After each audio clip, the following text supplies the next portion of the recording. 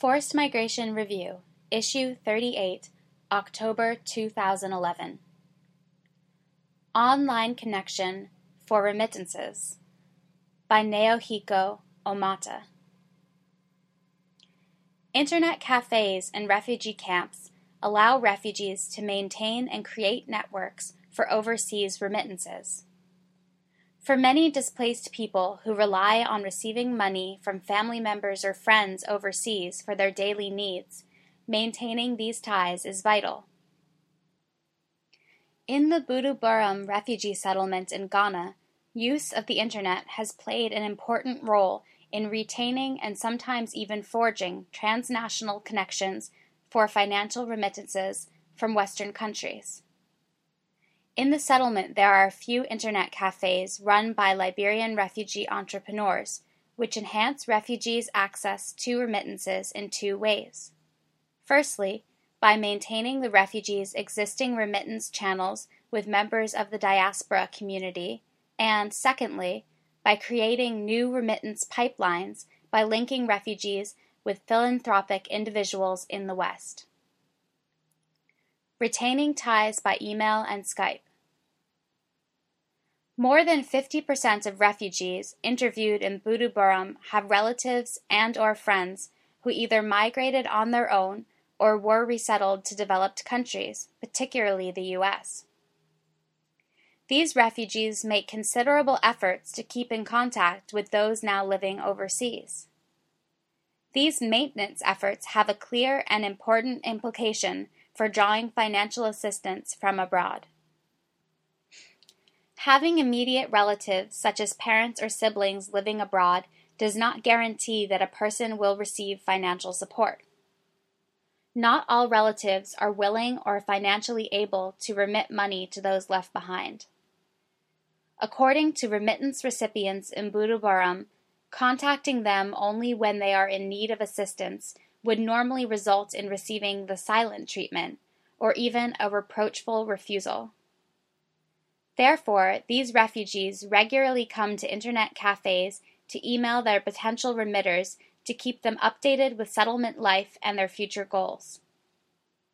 For instance, if a refugee wants to go to a computer school and needs financial support, he or she must announce their academic ambition in advance to pave the way before they actually ask for a remittance from their relatives. After they receive money, their maintenance efforts continue.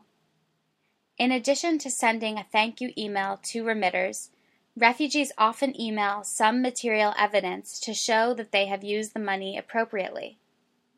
For instance, one Liberian male emailed a scanned copy of his high school grade report to his sister who had funded his education. This is a common scene in the Internet cafes in Buduburam. International phone calls between Africa and the U.S., especially when both speakers are using mobile phones, can be expensive for refugees and their relatives abroad. Sending emails and chatting through Skype using the Internet cafes are therefore the preferred means of communication. Networking to create new links. Despite the peace in Liberia and the dwindling assistance from the UNHCR and other international aid organizations, many Liberian refugees are not prepared to return to the precarious economic situation in Liberia and have chosen to remain in the settlement even without assistance. Those who do not have access to family remittances, particularly young people with computer knowledge, seek financial help via Internet sponsorship from people they have never met. This is one of the leading economic activities for young Liberians in the settlement, and the major reason why the Internet cafes are crowded. They register themselves with friend-searching websites and place their own profile within these networks. Once they make friends through these websites, they will describe their lamentable situation. With perseverance and some luck, some Liberian refugees succeed in obtaining material and financial assistance from these online friends. For instance, a male former unaccompanied minor got connected with an Australian individual sponsor who sympathized with his tough living conditions and was willing to support him in improving his basic literacy. A Liberian war widow in the settlement was linked with a Nordic man who not only financially assisted her and her children, but also later visited her in Ghana and became her formal partner. The influx of remittances has not only improved the living standards of recipients, but also benefited other refugees in the settlement because the money received is often redistributed to other refugees. In the settlement, there are some Liberians who derive an income by helping other refugees without IT skills to set up their profiles in friend-searching websites. They register them with multiple networking websites and tell them how to write an initial email and how to forge trust with these potential sponsors. They then receive a commission from their clients if they are successful in getting external support. It would be too simplistic to consider these activities to be a form of internet scamming by refugees. While there are some cases of internet fraud, most refugees have been posting only genuine information about themselves on these friend-searching websites. According to a refugee who teaches these networking skills, users of these websites are nowadays increasingly cautious about internet frauds, and few people are taken in by untrue stories. Also, it is well known that some of the individual philanthropists visit the settlement to see the person with whom they have been communicating before providing any substantial support. Recommendations. Some refugee assisting organizations see the practice of using communications technology for forging and retaining remittance channels as a symptom of increasing aid dependency in this refugee community.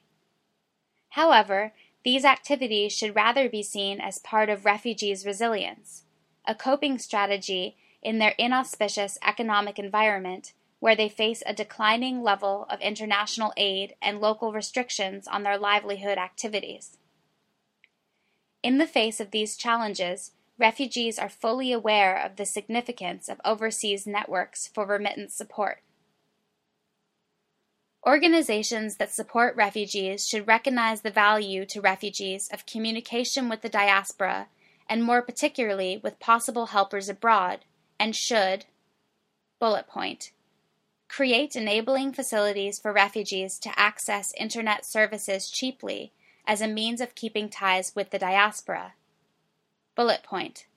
Help improve refugees' IT skills as part of skills training programs, since computer knowledge is now a part of basic literacy. Bullet point. Not treat refugees' searches for sponsors through the internet as a criminal activity. Bullet point. Consider the potential of matching philanthropic individuals with refugee groups or projects so that donors can see the impact of their support more vividly. Bullet point.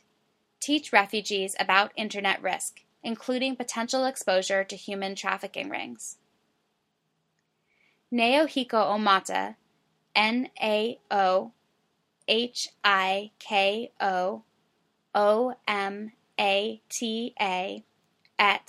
@hotmail.com, is a teaching fellow and doctoral student in the Department of Development Studies at the University of London School of Oriental and African Studies.